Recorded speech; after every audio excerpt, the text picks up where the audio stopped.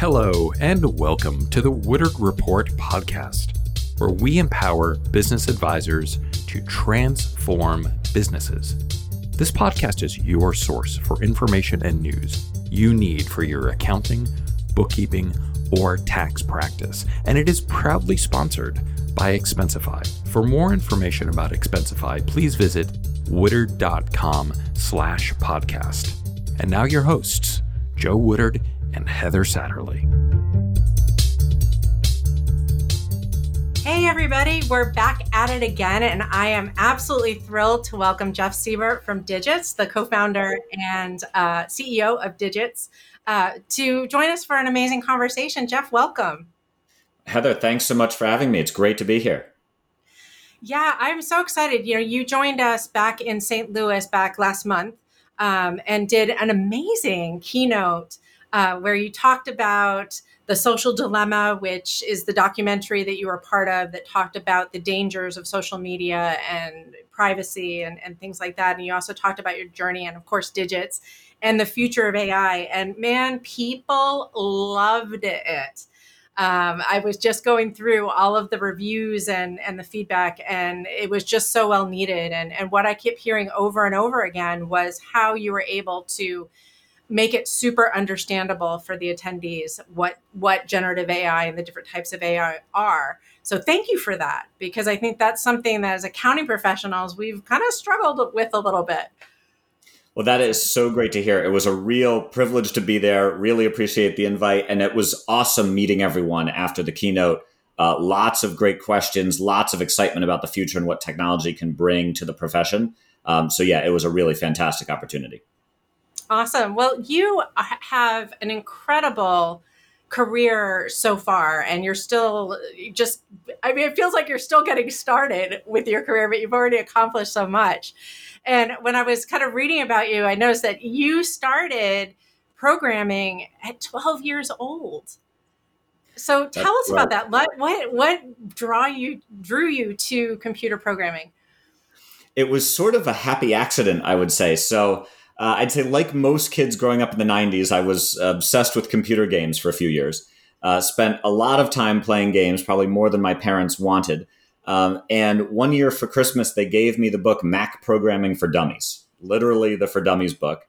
I was 12, and I read the book, and to be honest, I didn't really understand it, and put it back down and kept playing games. But then actually later that year, I started getting bored of the games, and I sort of had this desire to change them, to hack them, to like figure out how I could make the game more interesting. And so I picked the book back up and read it again. And for those who have heard about programming, the first example is always Hello World, a really simple program that just prints Hello World to the screen. And so I did that, and I decided on a whim to make the text change orange. And I remember this vividly. And the moment that text changed to orange, this light bulb went off in my head. And I was like, oh, wow, I can make this computer do anything I want. And I literally ran outside. My dad was mowing the lawn. I ran outside and like yelled at him. I was like, I can make the computer do things. And he had no idea what I was talking about. But from that moment on, sort of at 12, I basically spent hours a day, every day of my life programming. And I've fallen in love with it. It's the best thing in the world. Well, and you've started and sold, I want to say at least 3 companies. That's right. In your career. You actually, your first company, you started Increo in 2007. Yep. Which you sold later to Box, but that was before you even graduated from Stanford. So can you tell us a little? Go ahead. Yeah, I started it before graduation from Stanford. This was in our computer science program. We had to do a senior project where you had to make something. And so a couple friends and I got together and brainstormed ideas, and we started getting frustrated on we couldn't figure out, was the idea good or not? There were too many different things that we could build. And so after a few brainstorms, we were like, okay, never mind. Let's just build something to help us talk about our ideas and get feedback on them. And so that was the initial concept for Increo. And we built this tool first as a class project. Much to our surprise, we ended up winning the class competition. We then started talking with a couple investors. And again, much to our surprise, an investor was interested in us doing it and pursuing the concept. And so it evolved into a feedback tool that we launched called Backboard. And this was back in 2007. And so at that time, it was actually very hard to collaborate online. There weren't a lot of tools in that era. And we were one of the first to allow you to upload a file, whether it be a Word doc or PowerPoint or PDF or Photoshop file, whatever it could be, and send it out for feedback. And people could draw on it and mark it up and give you comments. And it ended up, we launched it and it ended up doing relatively well. So that was sort of our first crash course in tech startups. And you guys did incredible. And then tell us about the other company that you started not very long after that. So yeah, fast forward. So in Creo, we ran for almost 2 years. We ended up getting acquired by Box in 2009. It was Box's first acquisition, the first acquisition Aaron Levy had ever done as CEO. And at Box, I ended up leading engineering for their sync product, which was very complicated. So Box at the time was facing competition from Dropbox, which everyone's probably familiar with. Dropbox had great sync technology to back up all your files. I led the team that was building that at Box. And it was very tricky. It kept crashing. And I started working on some tooling sort of nights and weekends to understand why apps crashed and what we could do about it. And so that led to me leaving Box and starting a company called Crashlytics. And the goal was to make it super simple for app developers to understand why their apps crashed. And we were able to tell them in under 2 seconds what line of code they needed to fix, no matter where in the world their app crashed. And so this was now 2011. The wave of mobile was rising rapidly. And we got very lucky with timing. We launched Crashlytics. It spread like wildfire. We went from 0 to 300 million smartphones in 1 year that it was running on. And 14 months later, we were acquired by Twitter. That's amazing. I mean, that's wow. And what's interesting is that what I'm hearing is that in both cases, you thought of a problem that you were having in your own life. You were looking for a solution to that problem, just like the text turning orange, right? Yep. And then you were like, there's got to be a bunch of other people out there that need this. And you created something that just was incredibly impactful. I mean, wow. Yeah, I would describe it, and I mean this actually in a positive way. I love really unsexy problems, sort of unsexy software.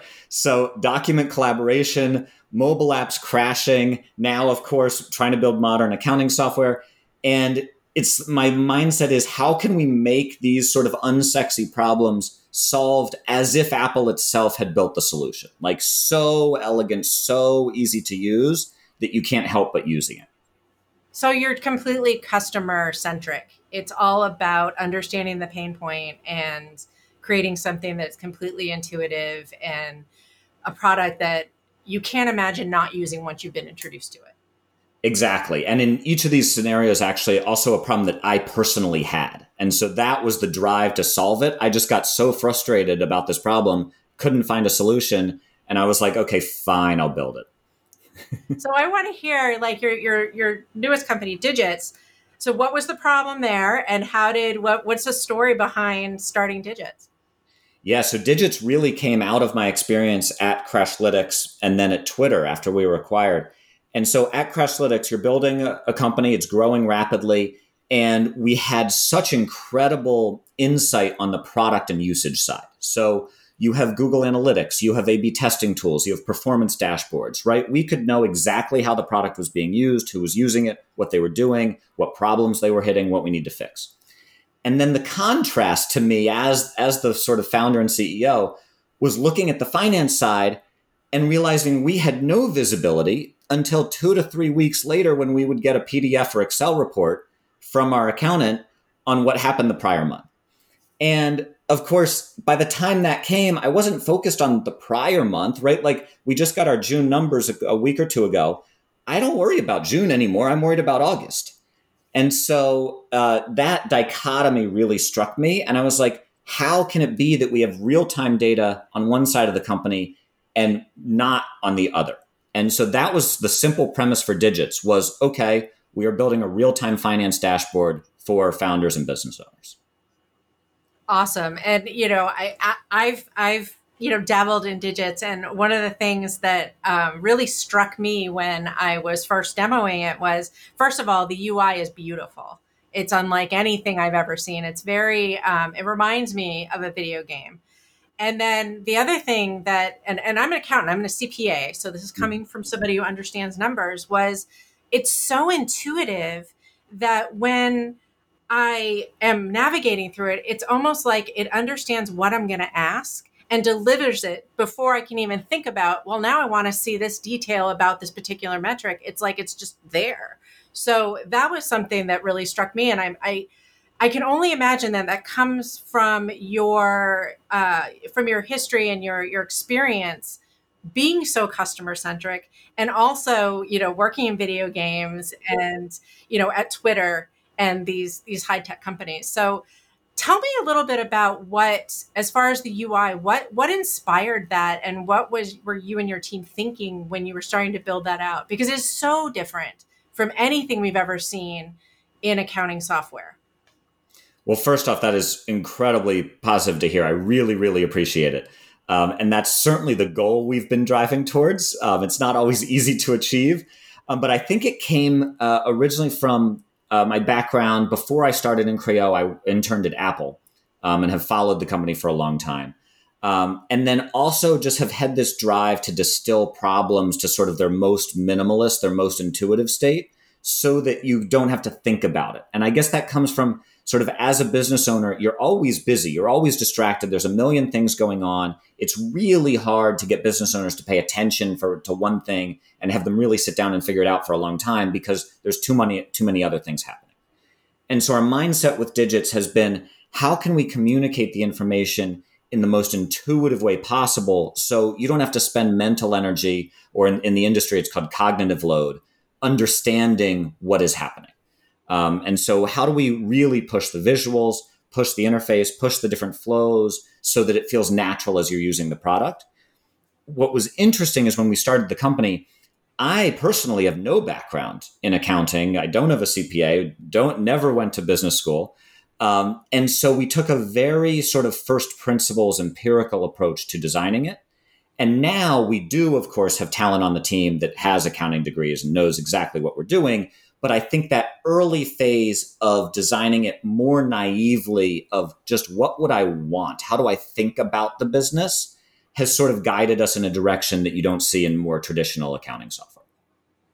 Absolutely. I mean, if you look at Scott Cook, who founded Quicken back in the 80s, that's exactly what happened to him, is that his wife was sitting at a kitchen table, trying to balance their checkbook. And he had to think about, how do I make this easy for me? Because he was feeling the pain. And 100%, when you're feeling the pain, you have an emotional response to solve it in a way that makes it easy so that you can unload your brain. So I love that. I absolutely love that.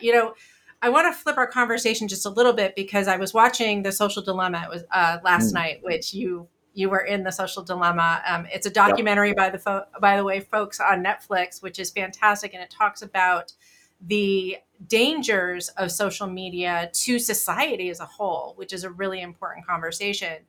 And definitely worth watching. But what was interesting to me is, having been in digits, and then watching this and hearing you guys talk about understanding what people are going to do next by watching their behavior within social media platforms. And, we can definitely dive into the whole privacy issue. But one of the things that struck me was all of the knowledge that you learned at Twitter and at your other companies about human behavior really led you to designing that incredible user interface.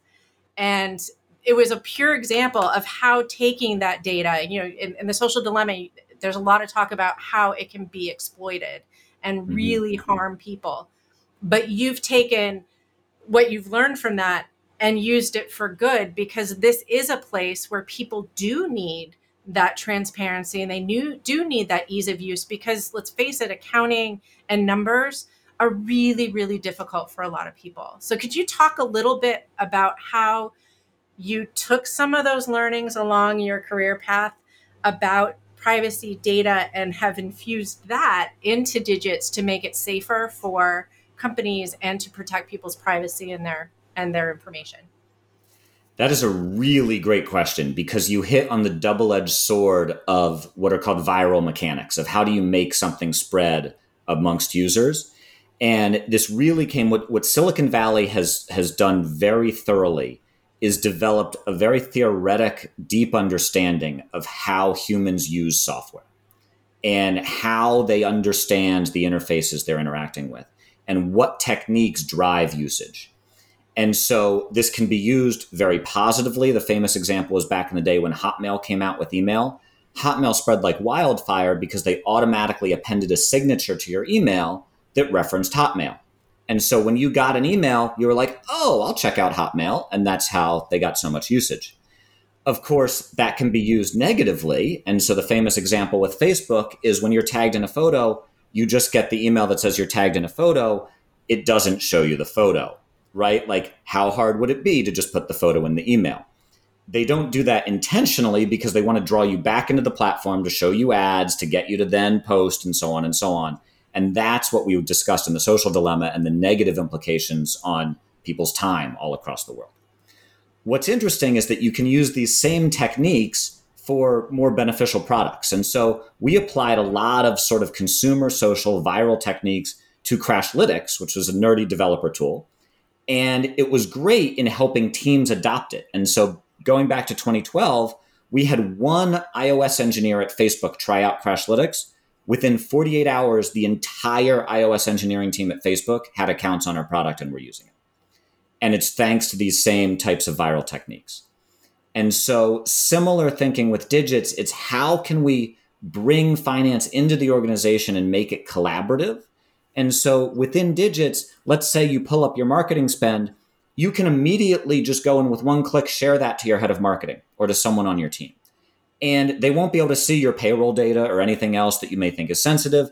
They can comment on it right there. And so you can imagine bringing these sort of viral consumer collaborative interfaces to products where it's actually strictly beneficial to the business. Then you bring up all the data privacy side, which is equally critical.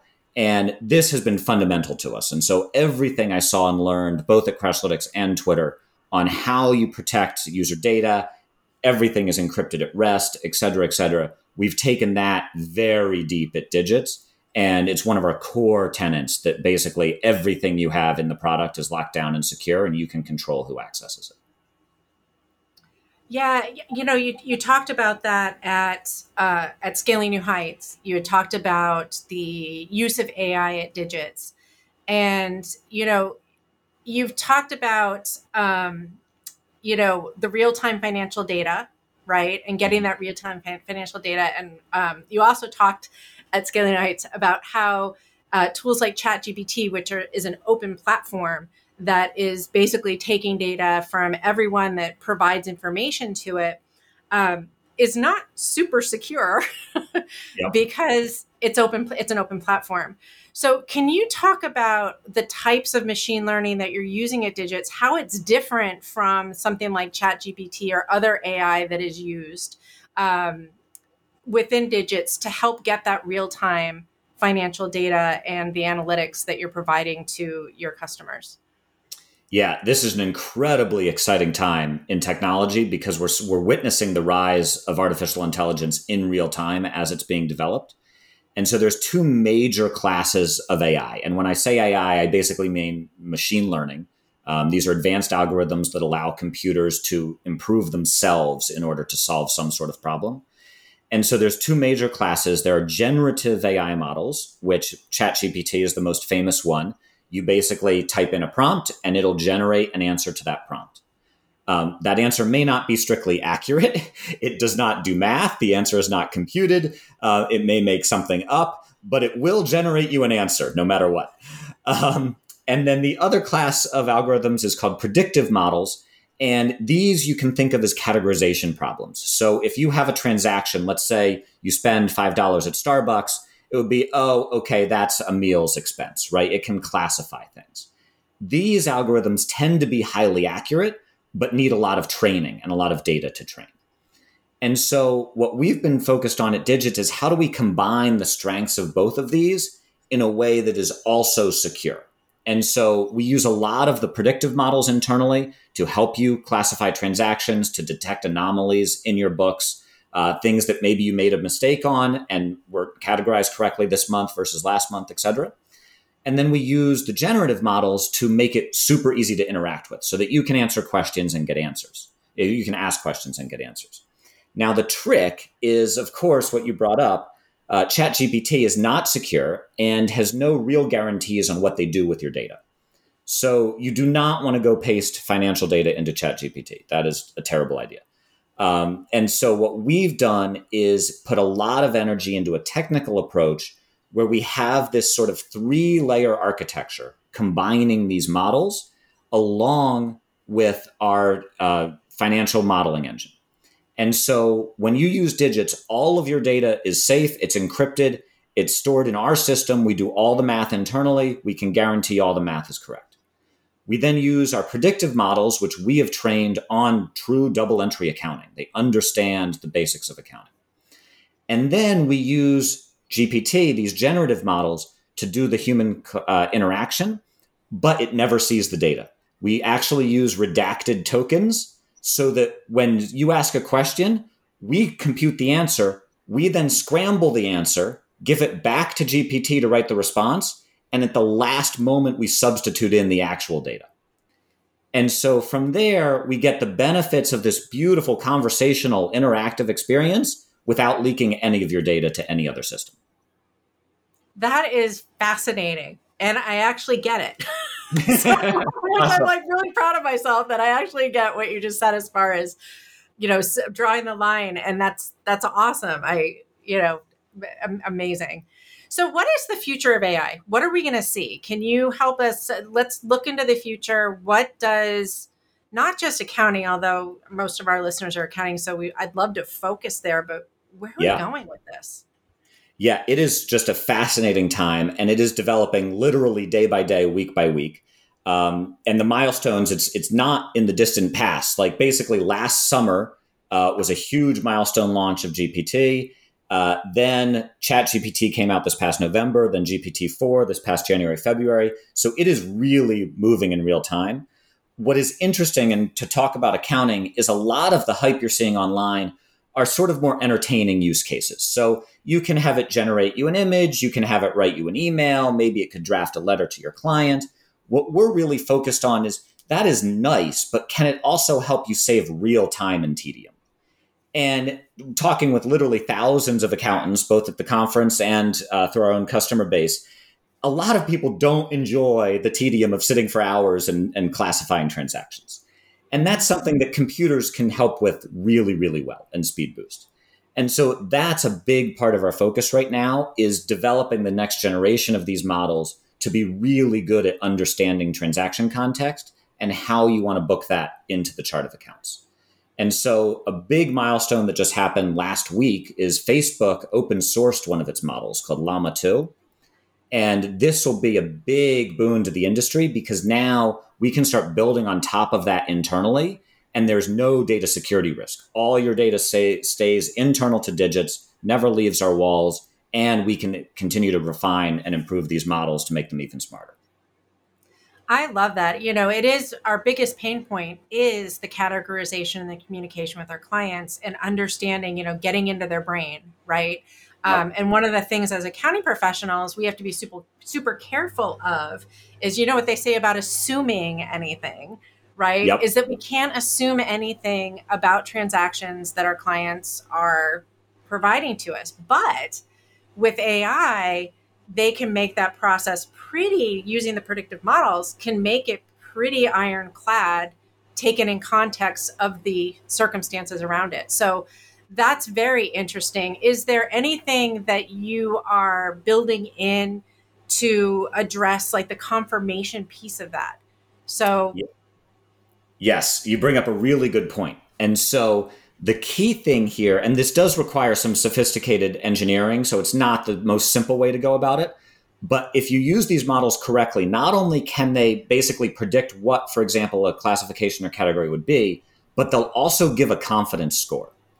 And so when you say, oh, this transaction is meals, can basically tell you, oh, I'm pretty positive, like it's definitely meals, or maybe that was sort of a guess. And so what we're able to do is use that to inform the product interface. And so then the ones it's confident in, you probably don't need to spend a lot of time on. The ones that it's iffy about, we can productize and surface to you, and you as the accountant can verify. Perhaps you want to send it to your client to get more context or commentary. And that way you save time on the easy ones and you can focus on the ones that actually matter and you want to weigh in on. Does Digits learn from that interaction? So if there is a categorization that then I go in as the accountant and I change, will it learn from that? It does. Yes, that's exactly right. And so it trains, we have 2 tiers of models. So our first tier trains on your activity for that specific client. And so we understand that every client is different. Everyone has different preferences. As you're doing your work for each client, we are training models on your work for that client. And so if you go change something or fix something or have historical data, it'll learn from that for that client. If you see it, if the model sees a transaction that client has never seen before, let's say they shopped somewhere totally new, obviously it won't have an answer. What we do then is we fall back to our second tier of models, which are trained across our entire customer base. And so, of course, the answer won't be as confident for this client, but it'll be way better than a random guess. And so that allows you to still get the speed boost benefits of learning from everyone else's work and still keep the data secure. Amazing. I love the idea, everything that you said about being able to share specific data easily with somebody who needs to actually take action is a huge solve for us as accounting professionals. Getting that, that confidence score of the categorization is huge. Where do you see this going as far as, other use cases? I mean, right now you're focusing on categorization, so you're focusing on the reporting aspect of it. I could see some implications for auditing, for, tax advisory and or even tax representation using the technology and the models that you guys are creating. Do you guys have any plans to start to dip your toe into other areas of business as well? This is what is so exciting about this space and this opportunity. The requests are endless. And so I think we have a roadmap for years ahead of us sort of building out these. We are definitely very interested in it. There is a lot still to get right, even with just the basic bookkeeping parts. And so before we get spread too thin, we really want to become exceptional at some of the core basic flows. But you're right. I think there's a ton of opportunity in audit, a ton of opportunity in tax, and it'll be really exciting to see how this develops over the next few years. Awesome. Now, how do you interact with accounting professionals as far as getting feedback and learning more about Digits and the roadmap and things that you guys are creating? Yeah, so we have over 1,000 accounting firms using Digits today. We've just been overjoyed by the reaction from the industry. We also have our Digits Advisory Board, which is a smaller set of accounting firms that are really excited to partner with us and give us close feedback and try out sort of early versions of new features. So there's a bunch of different ways to get involved. Our website is easy. It's digits.com. Check it out. You can see our partnership details on there and would love to chat. We do tons of accountant calls every week and get product feedback and try to ship improvements as fast as we can. Awesome. And to sign up, you get 5 companies, right? Is that right? You get 5 companies that you can start working with? That's correct. Yeah. Your first 5 clients are free. We have pricing plans on the website. We'd love feedback on additional features you want, anything we can do to make your lives easier. And yeah, super excited for it. Oh my goodness. Well, thank you so much. This has been incredible. I've learned a ton and I'm super excited. And I just can't wait to see where you guys go and the new things that you create. Really, really amazing. And I see, as an accounting professional that's really focused on technology, I just see so much potential and can't wait to see where you guys go. So thank you, Jeff. This has been fantastic. Well, Heather, this is awesome. Really appreciate the kind words. We definitely have a long journey ahead of us, but our team is just super excited. And it's been such a joy to really get to know this industry so well and get so much feedback, meet folks at these conferences like Scaling New Heights. It's just been really fantastic. So thank you so much. And we just love working with you, and we're looking forward to seeing you guys come back to Scaling New Heights next year as well. Well, everybody, that's all for today. Again, a huge thank you to Jeff. Look forward to talking to you in the future, and we'll see you next time. Awesome. Thank you so much. Thank you for joining us. For more information, please visit woodard.com/podcast.